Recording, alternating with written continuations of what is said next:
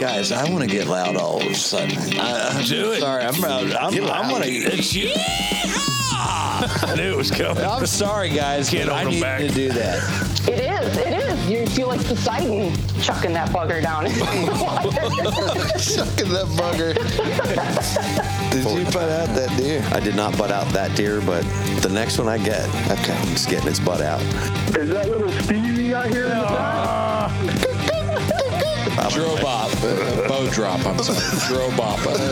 Hello, stay tuned. I'll be back after my seizure. Every little chipmunk that was running around, everything's dead quiet, and I went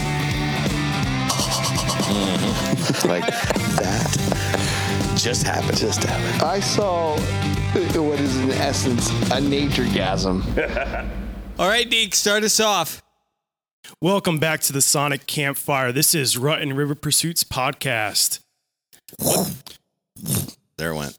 I heard it. I think it lit off, right? Okay. A little late. It wasn't late. It was late. Like an Olympic torch. Well, if you stay on me like this. Oh, it's going to be that kind of night. It is going to be that kind of night, guys. You better get control of this quick. Okay, who do we have around this table? I'm Steve. I'm Will. Hey, guys, I'm Ryan. It's Bucky. And this is Dave. Guys, I'm really excited for tonight. You, me, both, bud. We have, could we call them Pennsylvania royalty? I would. There's At no this other point, word for it. These guys. They've been doing it probably Longer. Yeah, I've Harder. been following these guys for a while. These guys go from everything from mushroom hunting, rattlesnake hunting, flintlock, traditional archery, ice fishing. That's just the exotic stuff. Yeah. You're killing me, bud. If it's in the outdoors, in They- Pennsylvania especially, they do it. They definitely do it. We have Leatherwood Outdoors. We have John Nice. and Shane. What's happening, guys? Hey, thanks for having us on. Hey, guys. Hey, welcome. Absolutely. It's our pleasure, guys. Thank you so much. What's new with you guys? Well, I tell you what, this time of year, we're looking forward to archery season. It's right around the corner. It's the change of life. Is that what they call it? Is that accurate? I think that's something else. That's where we stop fishing and start hunting. Yeah, I mean, already kind of getting into it as far as doing a little goose hunting, doing a little dove hunting. I'm getting ready for steelhead fishing. Can't wait for that. That's at any time coming. And then, we go early season down in the city and try to shoot some deer with a bow. And then, our opener statewide here. So it's coming and coming quick. Yeah. It sure is. What, 2 weekends away? Do you, 3, technically, I guess. if I can ask, like with the salmon, do you wait for reports that they're here or do you just pick a week? Well, it's one of those things. I've been doing it for a long, long time, and you meet people, you meet good people, you meet bad people up there, and I've been fortunate enough actually ice fishing up there.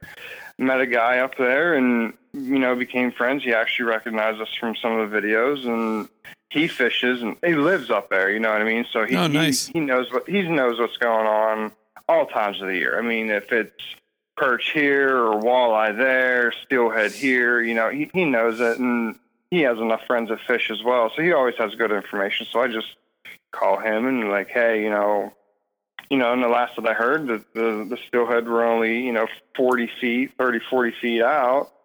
So we're supposed to get a pot rain this weekend. Hopefully they get it, and you could possibly be looking next weekend to be steelhead fishing. Wow.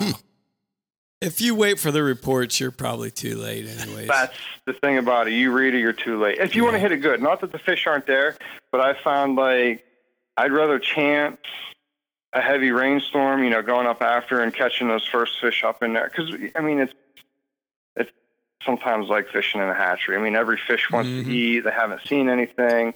You start reading reports of guys catching fish, and it's like, well, they're already beat up. They've been fished out for 2 weeks already and caught 3 times, But, yeah, so like I said, I talked to him and go from there.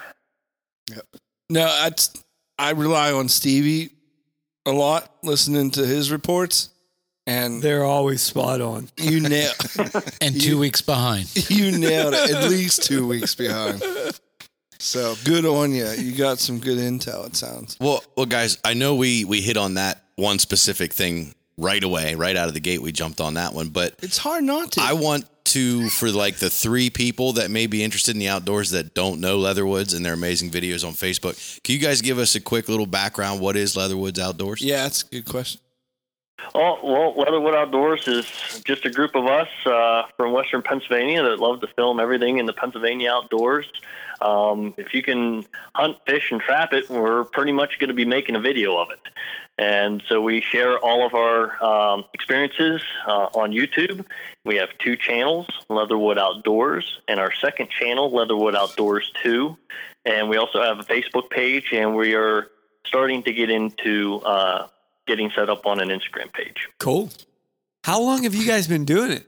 How long have you not been on Instagram? Well, I'll tell you what. We were getting so many messages. I just thought it was just too much. Yeah. I mean, we tried.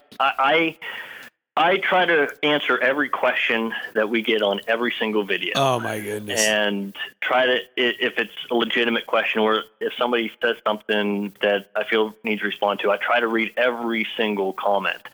And then on top of that, then you have the messages being sent, and then you have Facebook with the messages and notifications and comments, and it was just anything with Twitter or Instagram just seemed like it was just way too much because it was more than what we could handle. John, you get tens of thousands of views on every video. How can you possibly respond to everything? That's got to be a full-time job and then some.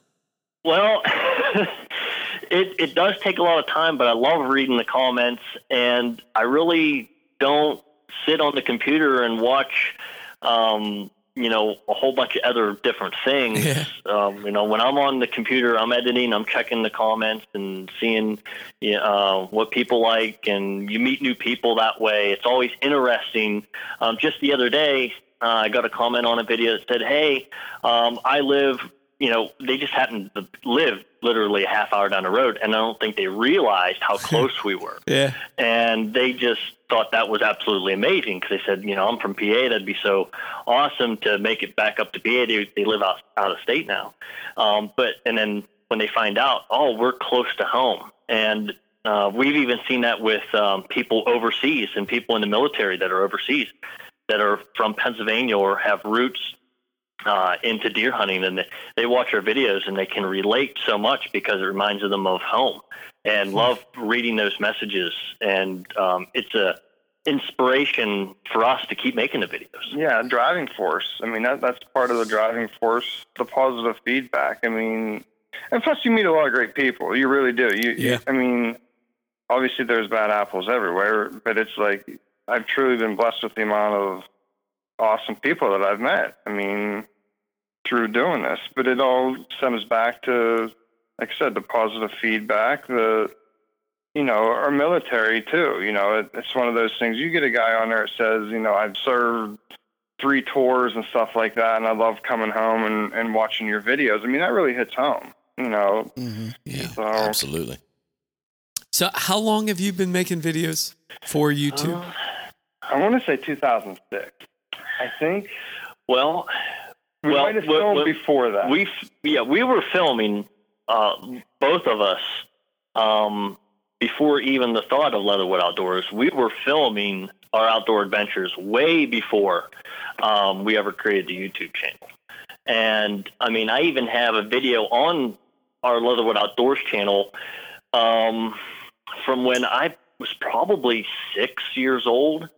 And we were floating the Red Bank Creek, and my dad always carried the video camera with me or with us everywhere we went when no matter what we were doing. And we did a lot of hunting and fishing and stuff. And fishing before I was old enough to hunt, but we were videotaping a bear that was crossing the river in front of us, and you can hear me in the video saying, "Can I run the camera? Can I run the camera?" Cool. So, I mean, that's how early I've been, having the camera around me every time I'm going out and being able to share those experiences. And then as with Shane, they were Shane and some of those other guys were videotaping, and over time we all went to the same high school, different grades and stuff. We all knew each other and stuff. Shane and I played on the same little league team. But it wasn't until like after high school, I created the YouTube channel when YouTube was just coming up, and it's like, here's an easier way that I can share those memories, because we were videotaping with VHS and the high 8 tapes and the mini DVD tapes. So you're all over the place. So if one person or two people or even three guys would get, say a deer kill on video, and you wanted to show it to a family member or a friend or something like that, you're taking 3 different video cameras with 3 different sets of cords and hooking them up to a TV, fast forward mid, rewind and fast forward and trying to get to this one certain spot. So it's like, well, let's put them on YouTube. It's quick, it's easy. And it was kind of by accident. I mean, to really think about it, as far as where we're at today. I mean, it was just and it's like with fishing, I'm sure you guys may have done this before, but I waded out with the video camera in my waders, went in too far, ruined the camera. So it's like, I would have lost all my footage if I wouldn't have, stopped down to Johnny's before, I went fishing. And it's like, just, dropped a camera out of a tree stand. So it's like, it was I guess like a holding spot for us as far as our videos go, and a safe spot, Yep. Safe way to store them, easy way to share them. And that was the main goal behind it, was to preserve memories and share them with friends and family. And that was what we were looking at. Now, second, we're thinking, well, that would be in the back of our minds. We're thinking that would be pretty cool to be like the guys on TV, and do a hunting show. But the main driving force was to be able to share our experiences with friends and family the easiest way possible. And what easier way than to copy a link and send it in an email? There it is. Through YouTube. And so, like I said, it was around 2000, I'm thinking YouTube channel we created it in 2008. And Shane and some of those guys, they already had footage of their own. And I taught myself how to convert the VHS and all those other different formats of tapes and DVDs onto a digital format before the digital camera age really took on. And they didn't know anybody that could do that. And since, we were from the same area, they learned that I was starting to put some videos up on YouTube. And they said, hey, why don't, could you edit these? And I said, well, we're all from the same area. And I said, you bring me the videos and I'll edit them and put them up on the channel. Okay. And Nice. And we'll just keep That going makes from sense. there. And that's how it started. And, then, Cool. Friends of mine and friends of Shane's, everyone's like, well, hey, this is, hey, if I brought you some video, would you do it too? And I was like, well, yeah, bring it to me. And, I'll just edit it. And that's how that's how the group got started. There was nobody in and nobody out. There wasn't like a definite number of, this is part of the Leatherwood crew. It's constantly evolving and changing. And, that was going to be, so it's mostly just really good friends and family. Cool. that was going to be one of my questions, is like, how many guys are involved in the group? Cause I try to keep up with it and watch all the videos as they come out.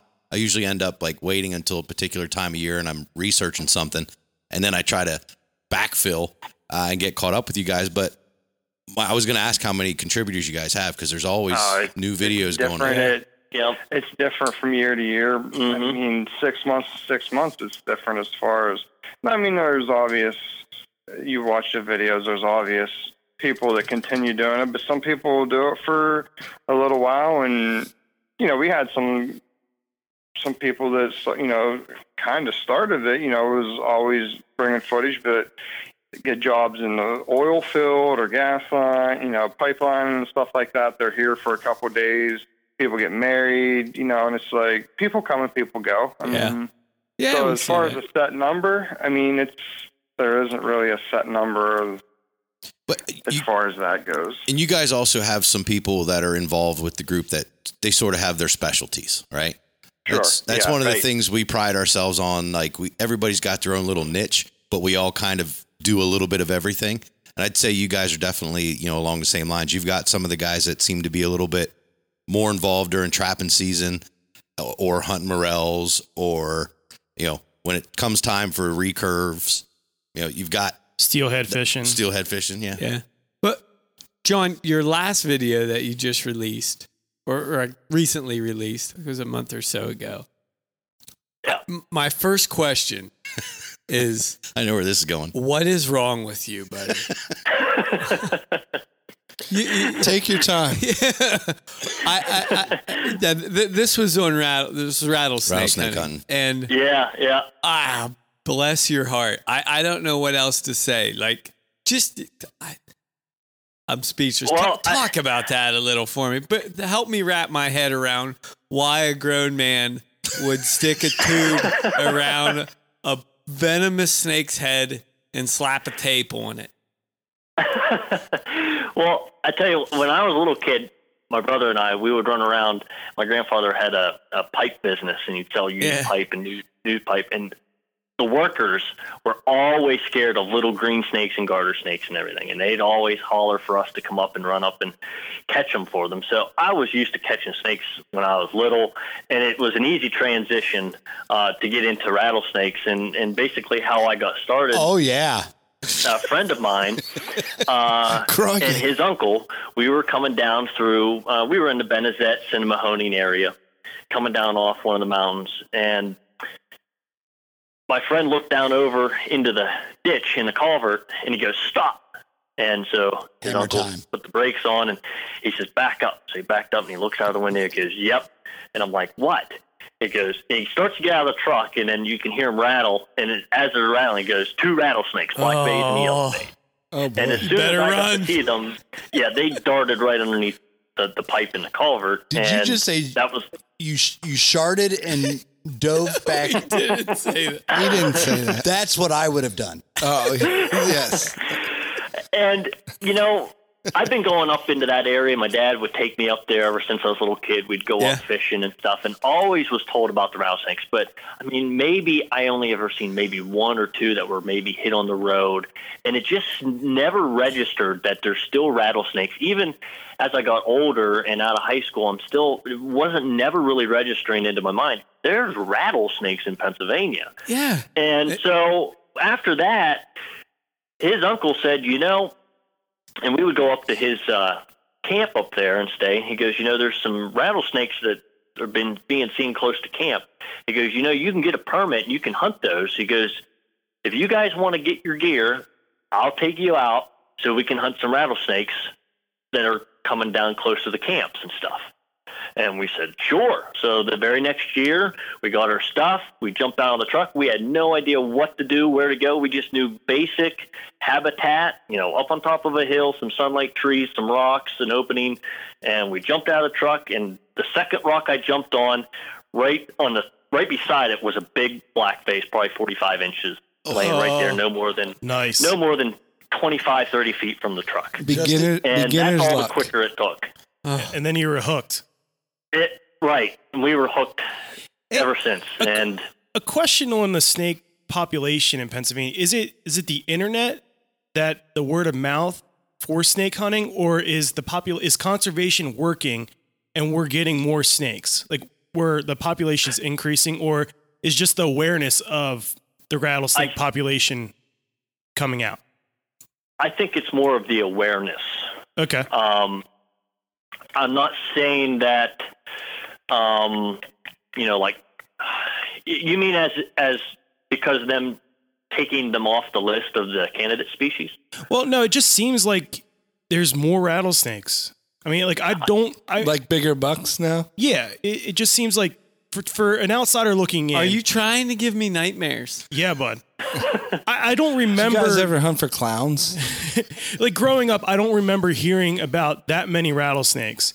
And now, like, in my 30s, I'm hearing more about it. Is it because of the internet? It's a vogue, yeah. Yeah, I think it is. Social media for sure. Right. Okay. Social media. I mean, I don't know how many times people have come up to me and said, I got into snake hunting because of your videos. And we would always look at our snake tags to see the number. Yeah. And I don't know the exact number, but I feel confident saying that the snake hunters have probably tripled since we started putting videos. You think so? Wow. It's just unbelievable. We would go into places that I would think I'm never going to see another person. Yeah. And there's another person snake hunting, and then they recognize me. And it's like, this is crazy, And they're like, oh, yeah, I drove a couple hours just to come up here and hunt this. It's 3 miles back in. And it's like, wow. How many people, and we get so many messages on, snake hunting and, how to get started. Now, as you guys know, snake hunters are very tight-lipped about the information that they give out. But yeah, you go, there's so many places in Pennsylvania. And I think a lot of it, like Shane said, it's social media. People realize that they're out there, and through social media, people are going and showing these lookouts and different cool things that are out there. Yeah. To go see, and people are running into them more and more. So yeah, I think it really is with social media. John, are you ever like, well, why are you going 3 miles back when they're right by my truck? Well, part of the experience of snake hunting isn't just the snake hunting. It's just being in the outdoors, exploring Pennsylvania. Yeah. The scenery, the views that you get to see. It's kind of like, some days you're in the same tree over and over and over again for archery, and you just feel like, I just need a change of scenery. And that's sort of the way it transitioned with snake hunting. We would go to the same spots, and it's like we would never want to go anywhere else because we knew the snakes were there. But now it's to the point now where, hey, it's fun because there's so many snakes out there. It doesn't matter where you go. If you know the type of habitat to look for, you can generally, in a short period of time, find rattlesnakes. I really like how you guys are real selective on what you're going to harvest. I think that's awesome. That's showing conservation at its utmost. And I really respect you guys for doing that. And you're kind of, you're like, well, I've already had a yellow phase, or I had this one. I'm looking for the one. And that's pretty awesome. But it even gets to the point now where it's like, I don't know, being around them so much, I guess, and finding, fortunate enough to find as many as what we have. It's like almost now. And then you get hearing more things like it's kind of like a muskie, like a 50-inch muskie is like the pinnacle muskie. You know what I mean? Right. So a 50-inch rattlesnake is like a pinnacle snake. Like you find a 50-incher, like that's a giant snake. Well, it was like one of those deals. And once you find them, and then it's like, well, that snake could have been 20 years old, but you want to find the biggest one, like shooting the biggest buck or anything like that. But then it's like, then you get to think about it, you might be finding a 52, a 54-inch snake that could be 30, 40 years old.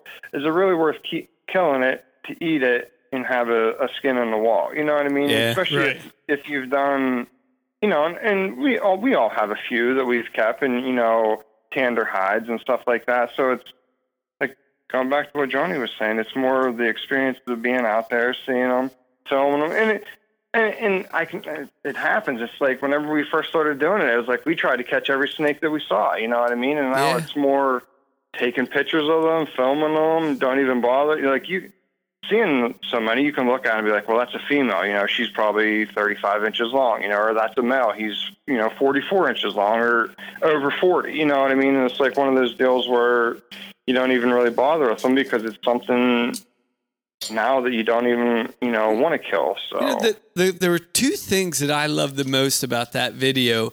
The first was, like John said, the scenery. Like that did not look like the Pennsylvania that I'm used to. Like you were on some steep, rocky cliffs. Oh yeah, that's out there. That's like not. But you got to get out of Chambers. I know, but that's not. Stevie, the lakes are in the lower spots. Bud. Good point. Bingo. So that scenery was just beautiful. Like it's not. I don't know. That was beautiful. And the second thing was that the snakes run away from you. Well, not run, but they don't have legs. They slither away fairly. Like when I think of rattlesnake, like I'm thinking of I'm walking, towards the lake or something like that, and this rattlesnake's gonna jump out of a bush and bite me on the neck, jump out of a tree, and then stand there and wait for me to. You guys watch too many cartoons. Wait. Right. They're not going to try to come after you, and that's another thing. That was so reassuring.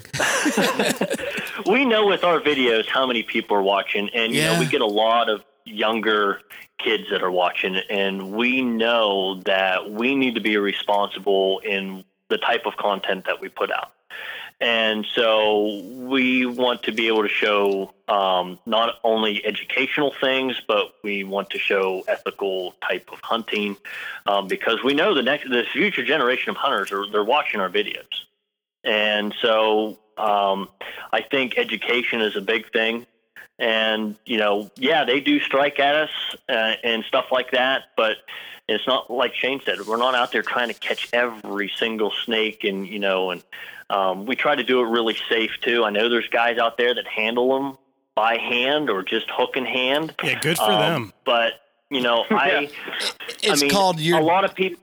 That's called You're Destined to Crowfab City. That's the anti-venom for Eastern Diamondback. Crowfab City. Oh. Yeah. I'll write that down in my notes. Crowfab City. When we first started hunting, we picked them up by hand. I only did that 1 year. And I only caught my first snake I caught by hand.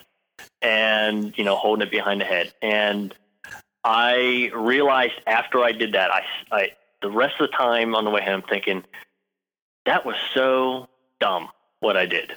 And so I said, I am never going to do that ever again. And then as I learned, learned more about the snakes, and that's another thing if you're hunting something just like whitetail or anything else, you learn about the animal that you're hunting. And so the more I learned about the rattlesnake, just in order to find it and learn about where I could find bigger ones, I learned more about the snake, gained more respect for the snake as I got older and hunted it longer, to where the point now is, I want to handle them as safely and not try to be manly about it, not try to, be like a macho man and say, hey, look what I can do. It's like, I don't want somebody else going out there thinking, well, they did it, I can do it too. And getting bit because they watch my video or something. Doesn't mean that, you can't get bit with holding tongs, because there's a lot of people that have been handling snakes for many years that get bit. And I think the main problem is they lose a healthy fear of the snake. I think people when they start out, if you're not learning the proper ways to handle a snake in the first time, it's just a matter of time. But if you have a healthy fear at the beginning, if you are overconfident and you're handling to the point where it's like, well, I've never had one do this, or, well, I haven't had this happen, so I can get away with doing this a little bit more. That is a sign right there that danger's coming. So it's a wild animal. You can never predict. Yeah, it's a wild animal. You can never truly predict what they're going to do. Yeah, we had Manny Puig on a couple of weeks ago, and the guy hand feeds sharks. He wrestles gators. He's only got 9 fingers, and he lost that one because of a rattlesnake. Yeah, right. Yeah, a rattlesnake's what got him the worst. Yep. He got bit by a gator. And that by was a shark. big diamondback down there. And Yep. Or something like that. Hey guys, can we talk about something other than snakes? Wait. Stevie's getting all skeezed out. We're forgetting one big question for Deaky. Do you guys wear shin guards? Yeah, I was gonna say, like, what is your if for some like guy? Gators? Yeah. Most of the time, when we first started, we had the snake full chaps, full body armor. Now you're talking. And now it's really loincloths. It depends on the type of hunt you plan on doing. A lot of the guys, we've brought a lot of people with us, close friends, that they just wanted to go to watch. Where was our that invite? were in shorts and tennis shoes. Oh my! But there's lots of other people that are out there hiking in shorts and tennis shoes, and they're right in the same places where the rattlesnakes are. So it's really the type of hunting. Those guys usually stay on the path, and they stay in between everybody else. If you're going to be going through the brush that's up to your knee, then you're definitely going to want snake-proof boots, at least, and if you're going, I always said that if you're climbing over rocks and dead brush where you could fall, and this happened to me before, where my foot slipped in between 2 rocks and I fell into my waist. And underneath the rock, it would have been the back of my thigh. I could hear a rattlesnake under the rock buzzing. That.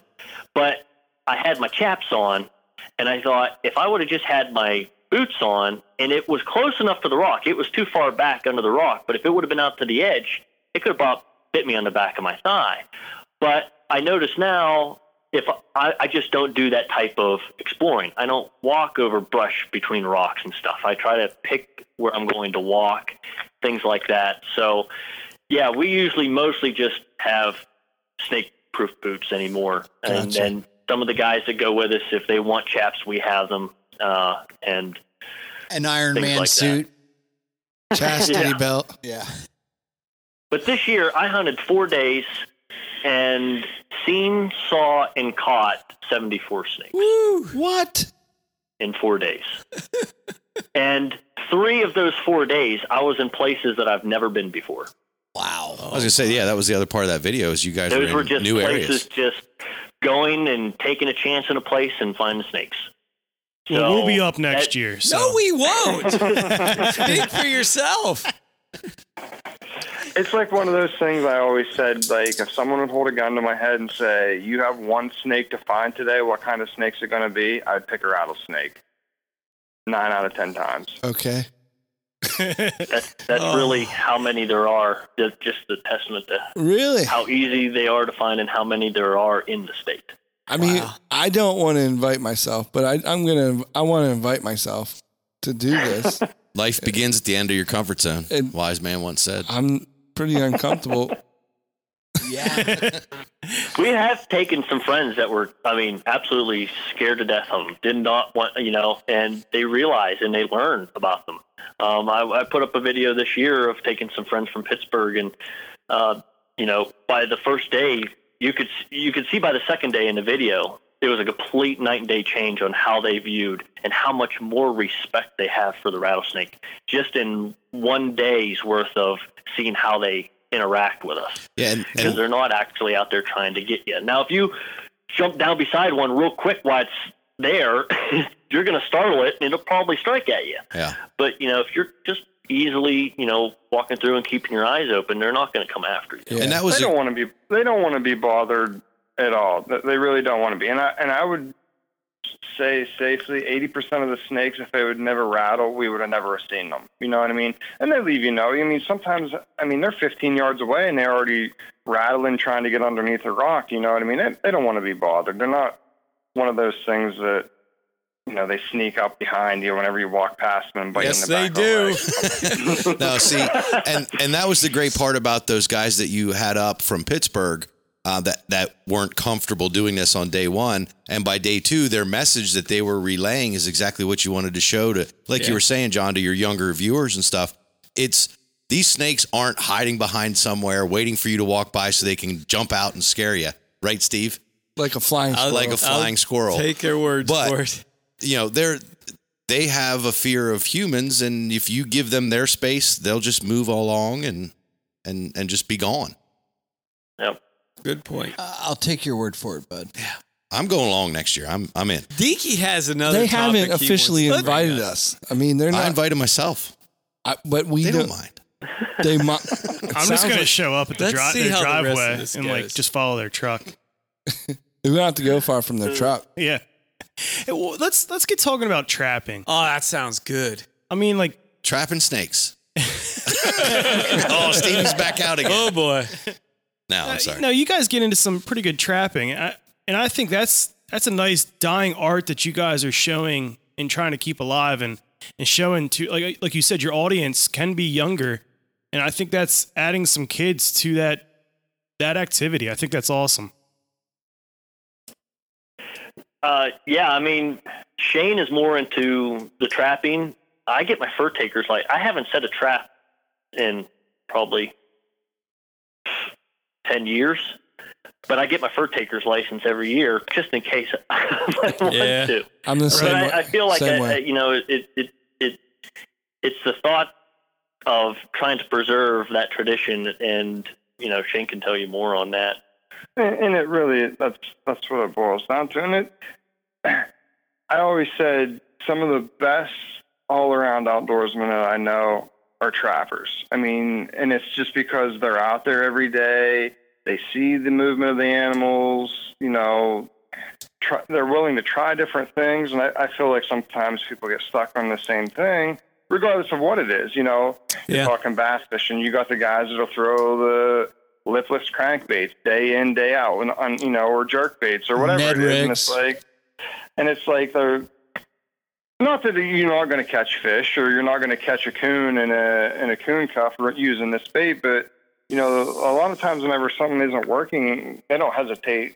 At least I don't as a trapper. But at the end of the day, with that being said, it's like you always have your go-to. This is a go-to canine set. This is a go-to coon set. You know what I mean? And so, but you put that in relations with everything else you do as far as hunting goes, and it all ties in. There's a lot of ties, I feel, that start with trapping. And like I said, a lot of it has to do with just being out there. So now, is Pennsylvania trapping like I'm seeing on Mountain Men or Alaska Frontiers? Jeremiah Johnson. Is that similar? Am I getting a good representation of trapping in general? dog sleds. Of course, our snow machines predominantly. But is that what's going on here? I'm sure that some people maybe take that to that level, but for the most part, you got more so. You got to figure too, like even with us doing, like we have full-time jobs. You know what I mean? So it's like you got to be up before your job. Checking your traps. If you catch anything, either redoing them after your job's over with at the end of the day. Yeah. And then if you do catch something, you got to take it home, skin it, clean it, flesh it, dry it, get it ready for market and stuff like that. So there's a lot of work, involved with trapping, but it's like to take it to that level, I don't think that happens very much around here. Like I said, as far as what the people that I know who trap it. Now, some guys will take off. That's what they do. They're trappers. Whenever you're a trapper, you're a trapper. You're not, and I'll never sit here and say that I'm a great trapper by any means. Like, can I catch coon? Yes. Can I catch fox? Yes. But it's like, if you want to be good at it, that's all that you can do. And it's like, for me, it's like I archery hunt, I go to Ohio and hunt, I steelhead fish, and it's like I do so many other different things, go here, go there. I'm not a consistent trapper as far as that goes, just because I do so many other things. Where if you want to be a consistent trapper and stuff like that, that's what you got to do. You got to, you're setting traps. You're not archery hunting because you're either expanding your line or tearing down a line to move it. You know what I mean? And you're not, and it's like I always say, the last thing I want to do come, the rut is I don't want to have to be up at, 3:30, 4 o'clock in the morning checking traps and then go try to put an all-day set in a tree stand, And then whenever I'm done, if I don't kill a deer, I got to go home and skin animals and stuff like that. So it's like, if you're like and we really haven't trapped too hard. No, we always do try to catch some just for, your population control, basically. Taking coon out, that's a big thing around here, I feel, is like coons, because they're hard on turkeys, they're hard on ducks, they're hard on everything, and they all are, I guess. Same with coyotes and deer and stuff like that. But yeah, those are the going videos. Back to your question, as far as, I don't see it. I wasn't getting that. The intensity and making it your living or your lifestyle, but is just the process, the process and the technical planes. Technical aspect of it, running the line, setting them up on trees, and just so I could picture that in my head. I was just trying to paint a picture. Yeah, some of Shane's videos that I saw, like I think it was maybe 2 years ago or so, like there was a lot of sets that he was doing for the raccoon, and like they were using a lot of the DP traps, the dog proof ones. Okay. And he's checking them. Quick. He's setting them up in the morning before work, or he's running a quick check on a couple of traps before work. And it's like a 15-20 minute video, but it's over 4 or 5 days where he's just doing a quick check. He goes in, he's got something, he'll dispatch it, then he'll go on, check the next one. Gotcha. Thank you, guys. Yeah. And it's like one of those things, like, it's like anything. Doing it for a while, like you find new spots to set. So you try to run a loop or a line together, and like, and I would do that and going to work. Like I would run a line for say 2 weeks. Where take coon for an example, and it's like one of those things. If you're to me, like I like to put traps out for everything. If I'm going to this spot, and I use bridges a lot, like because they're close to the road. If you can get your traps, 20 yards off that, so people don't see them, either to steal your animals, steal your traps, or whatnot. Streams, any culvert or stream or bridge, like I always would have traps around those. Just waterways. Coons are in waterways. You know what I mean, and stuff like that. So I'm like, in my head, knowing the area, like I can put a trap here for a coon, here for a coon, here for a coon, here for a coon. Along that way, you might run into a spot where there might be muskrat or mink. So you set a blind set for muskrat or mink, while you're checking. And then it's like, okay, well, you get to the top of the hill where you see a spot where coyote and fox might be running as well. You know what I mean? So it's like then you take and set a coyote or a canine set out there. You know what I mean? So it's like what I always would try to do. I targeted coon more than anything because it's like at one time, within the past 10 years, they were worth $20 a piece. They were easy to catch. And I didn't mind, that was a big thing for, on a Friday, Saturday night was spending the time, friends and stuff like that in the fur shed. You know what I mean? That's what we did. We got together, fleshed all the animals that we caught throughout the week or whatnot and had a bullshit session for, 3, 4, 5 hours at night. So, that was something we always look forward to. But as far as like, that's how I would run my line. I'd do it for 2 or 3 weeks until he wasn't catching much and then figure out another route, set new traps out, tear old lines down. So that's basically how I viewed it as far as now. Some of these guys are just trap canines. They'll have 8 or 10 farms that they'll have traps set there for all year long because like coyotes especially are moving. They're always moving. They might be here one day, might not be there for another 7 to 10 days. You know what I mean? You just got to be there and have your traps working whenever they're there, and you might pick up one, but there could be a pack of 4 or 5. So it's like, to me, like if I'm trapping, I like catching stuff, it's like, so I'll put out coon traps. I'll put out muskrat and mink traps, beaver traps, try to tie everything in together. So throw it all out there, see what's biting. I like it. That's what I'm talking about. It's a good plan. You know who would make a good trapper? Like a dude that ran like a mall kiosk. Because you don't have to be at work till like 9 or 10 o'clock. Oh, yeah, like the sunglasses guy? Yeah, and then the guy that sells the then they roll out at like 8:30 or 9. Yeah. I've been saying that for years. You could trap as much as you want. Uh-huh. That's a good market, so you should push that. So, all right, I want to change gears a little bit, and this could end up breaking into downshift it, bud. 12 or 13 different subtopics, but yes, double clutch it. I want to talk a little bit about whitetail deer. What? And I got to talk about how sounds like a real snooze fest to me. Sorry, Fish Steve. Fish and Steve. So, this is really how I stumbled upon these guys many, many, many years ago, I would say at this point. Yeah. I was interested in figuring out how to flintlock hunt and just getting into it and starting from scratch, having no idea. I mean, I was born and raised in a hunting family, but it was 2 days a buck, 2 days a doe. Yeah, that was the only hunting that you had your own podcast. I know, bud, remember? But I wanted to learn how to do flintlock muzzleloader. Right. When you search PA flintlock muzzleloader on YouTube, boy, the first thing that comes up is going to be Leatherwood because those videos that you boys put out are amazing. Yeah. I really like the driving, the deer drives late season. Oh yeah, where they're muzzleloader hunting and the recurves and longbows. You guys are smacking deer on the run with a recurve. Wow, that's awesome. That it makes you want to get out there. Sorry to derail your question. No, those are exactly the videos. Derail away, Deke.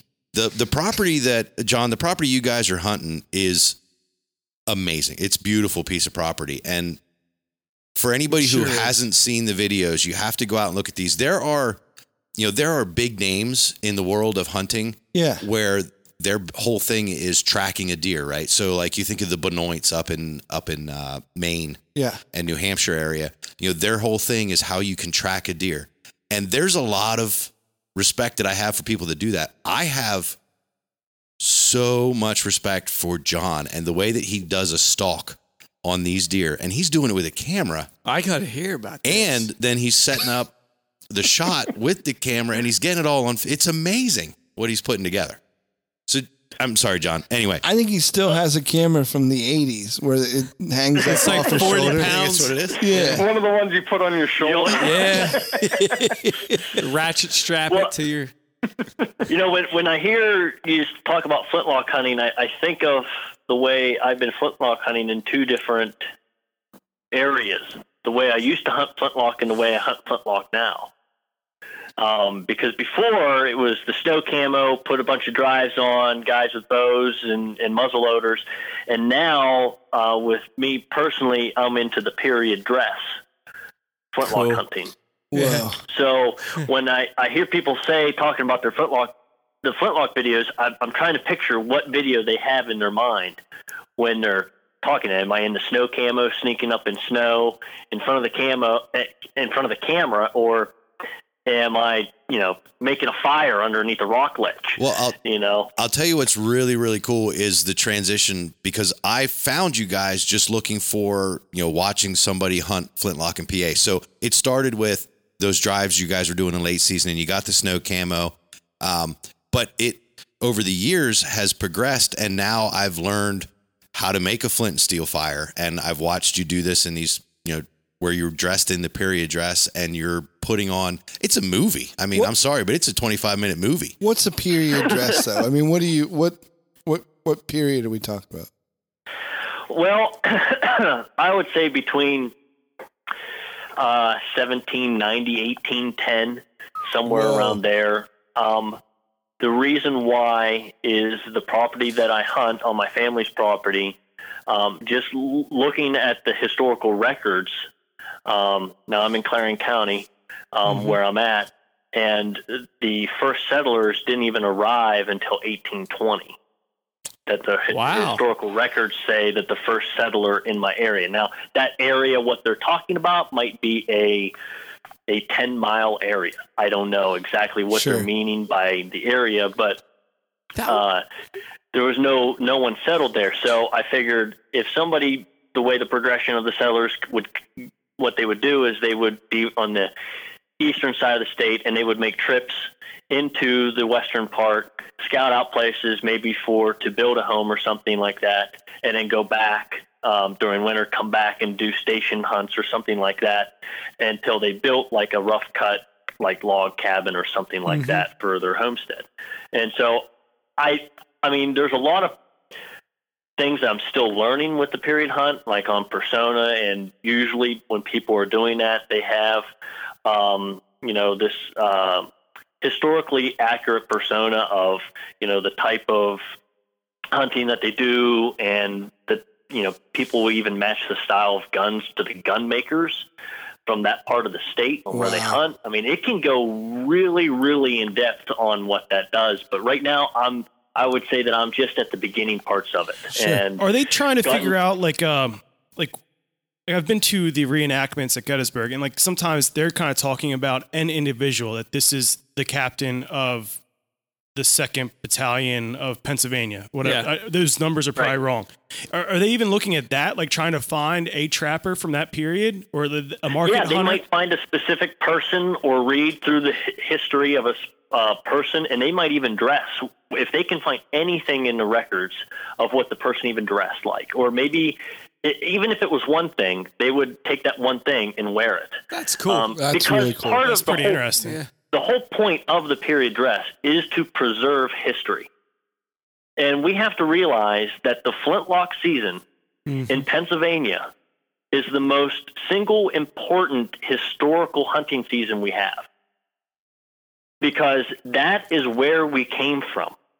Yeah. And people are wanting to bring inlines into that flintlock season. If that happens, we will not be able to wear orange.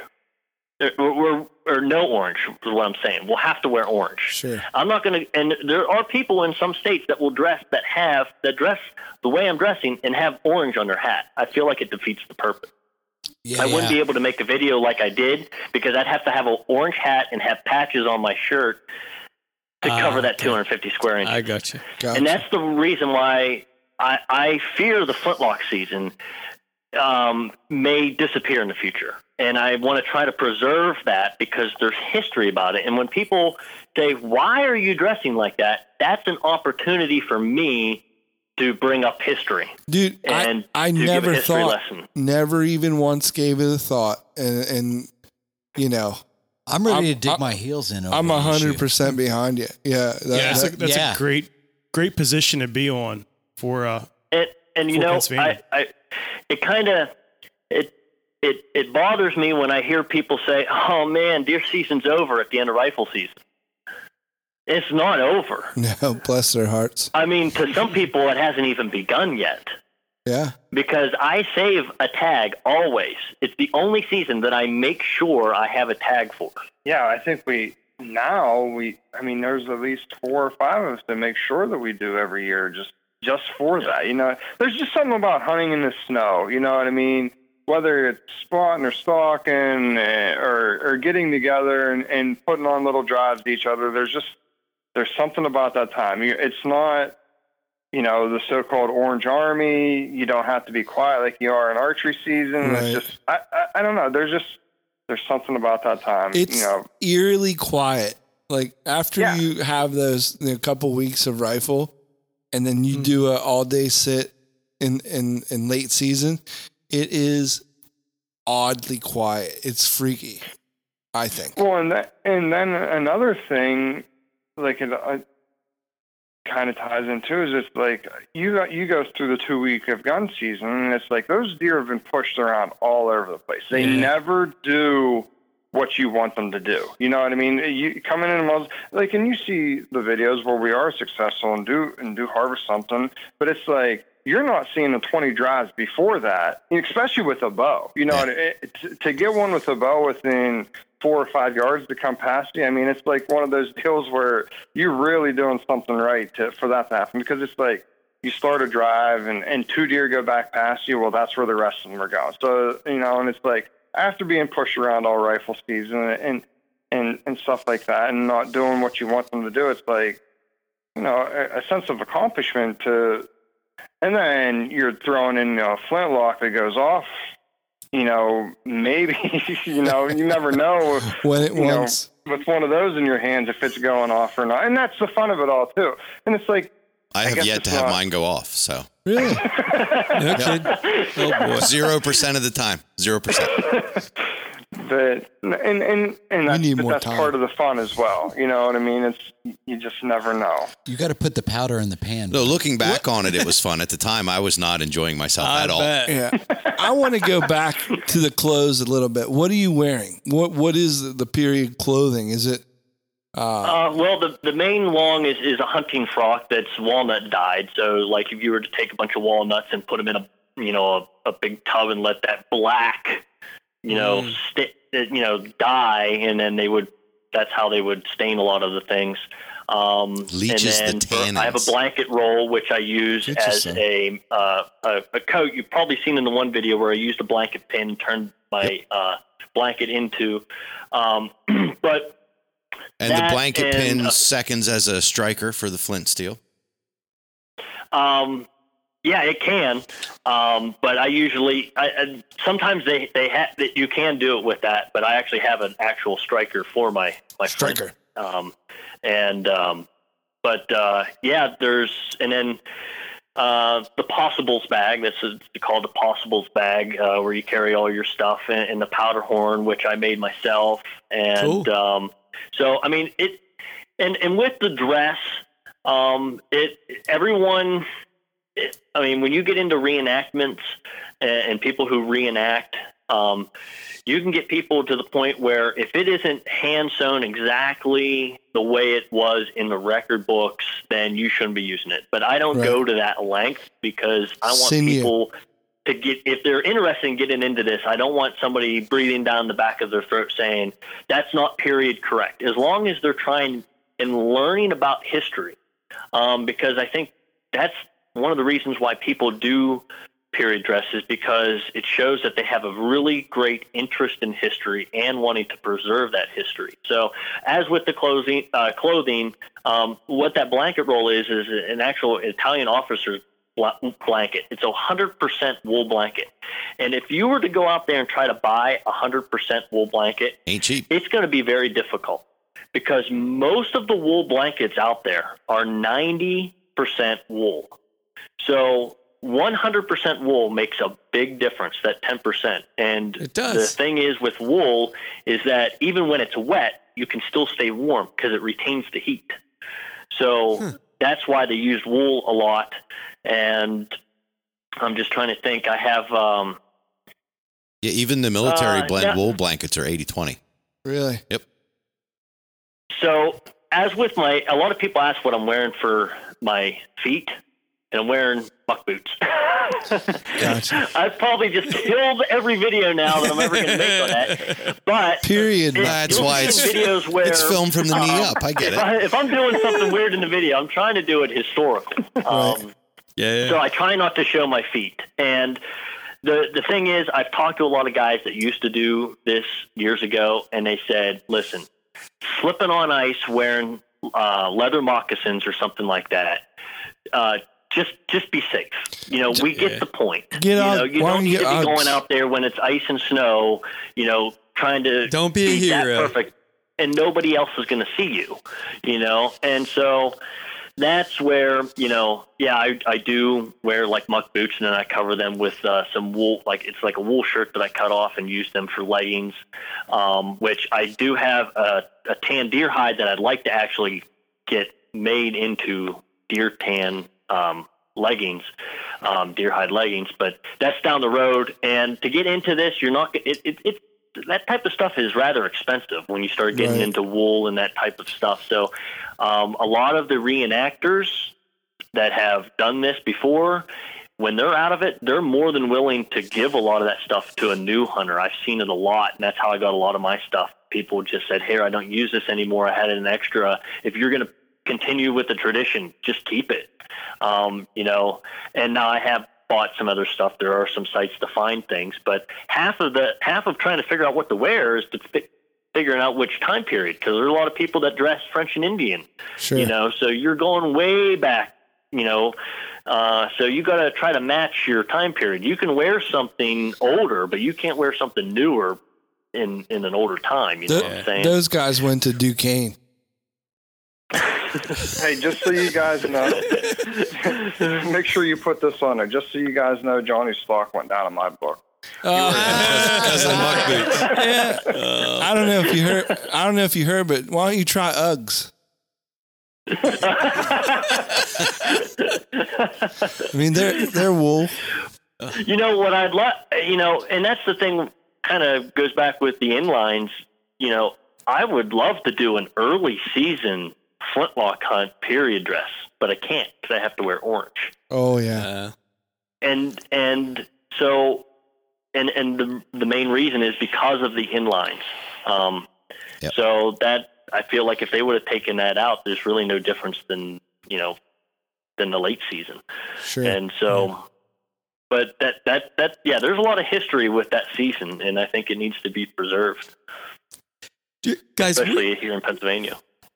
John, we're close to bumping up on time here, but I'd like to close this episode out with you kind of retelling a story on a video that I thought was particularly interesting, where you had you killed a nice buck with kind of by accident with a crag. And I was gonna say let's fast forward, but not very far from the 1800s. yeah, it is. Good point. Yeah, not very far. Could you tell that story? Yeah. Well, the history with that buck started from where my deer stand is. The first time I saw it was about a mile and a half away on the neighbor's property. Actually, be my great uncle's property, and saw it in velvet. And I knew instantly, I was like, if I saw that in rifle, I would shoot it. And that hasn't happened for years.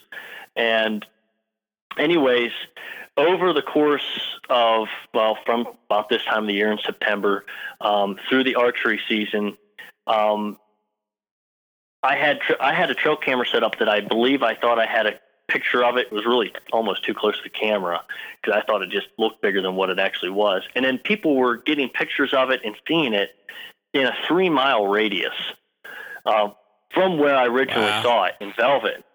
And I kept thinking, is this the same buck or is there 2 or 3 bigger ones? And so as the season got further and further into the rut, more and more and more people were seeing it all over the place.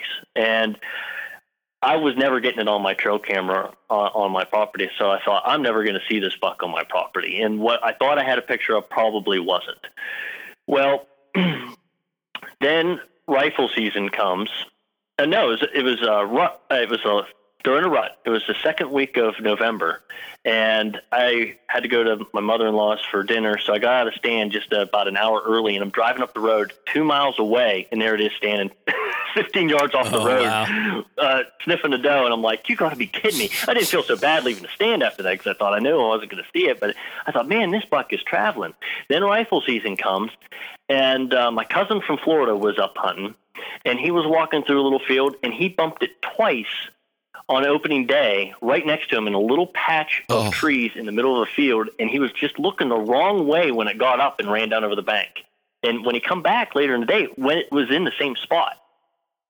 So it survived the first day, and then it was and then I was filming my wife to try to get her first buck, and she knew that it was out there and that she would shoot it. And so it was actually the day before rifle season. My grandfather was coming down the road to our deer camp, and that buck and a big 8-point were locked antlers right on the middle of the road. He couldn't get past them. And that's rarely ever heard of in PA. Yeah, that's awesome. So he come down to camp and said, hey, there's 2 bucks locked antlers up in our hayfield. And so we all went up, and I don't know what the plan was. There was no plan. Everyone just got out of vehicles. Well, I think everyone getting out and the headlights on them startled them that they turned the right way and they broke loose. I ended up finding out from the neighbor that those bucks were locked antlers about a mile away an hour before that. Good night. They were locked antlers for about a half hour, broke loose, and then ran that a mile and got locked up again on the road. I mean, they were really going at it. So, the moral of that part of the story is, don't think when you're doing a little rattling sequence in the stand that you're making too much noise. Right. Or going too long. Anyway, go ahead. And they didn't care. So anyways, they split up. And then that first day happened, and then the first Saturday came, and I took my wife up on the hill, and I said, we usually religiously hunt that pine stand in our videos on my property. I said, we're going to go up on the hill because we'll see more doe, and maybe we'll come out in the field. I'll put my trail camera in there. Well, guess what? My wife wasn't too happy because that buck come 20 yards past our tree stand at 10 o'clock in the morning. And it was headed back and towards my cousin's property. So every time we were seeing this buck, and we knew it was still out there, and I thought, this buck's going to make it through the season. And then it was through the middle of the week. My cousin got that 30-40 Craig from my grandfather. My grandfather was giving away all his guns, pulled numbers out of a hat. My cousin got that, and as soon as I saw it, I said, I want to shoot a deer with that gun. He goes, well, you get some ammo for it, and I'll give it to you, and you can. I said, I want to shoot a doe with it. So I said, it was the last week. I said, I'm going to go out and try and shoot a doe. So I walked out of the house, and I started walking up through the hollow, and I was basically just going to try to move some doe around because they bed back in there along the creek, and I was just going to try to get them to move around and then maybe go back in the evening and try to see if they, funnel back into their bedding area and try and shoot one. And so I almost didn't even bring the camera because I wasn't thinking I was even going to shoot one. I thought, well, no, if you're going to go, you better bring the gun and the camera. That's, I want to videotape it. So I just happened to walk up there and looked across the creek, and that was actually the side I originally wanted to walk on. And I don't know why I decided to walk on the other side. And when I set that tripod up on that deer, it was automatically facing already in view. I didn't have to twitch or anything. It was like it was meant to be.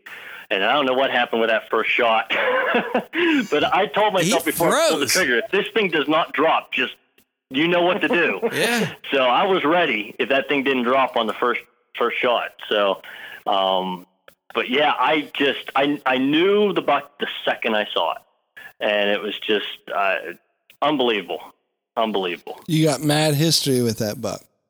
Heck yeah. Yeah, and with such a really old gun, and especially my grandfather's gun, and now my cousin also has some history, and the gun is famous, and it's his gun and stuff.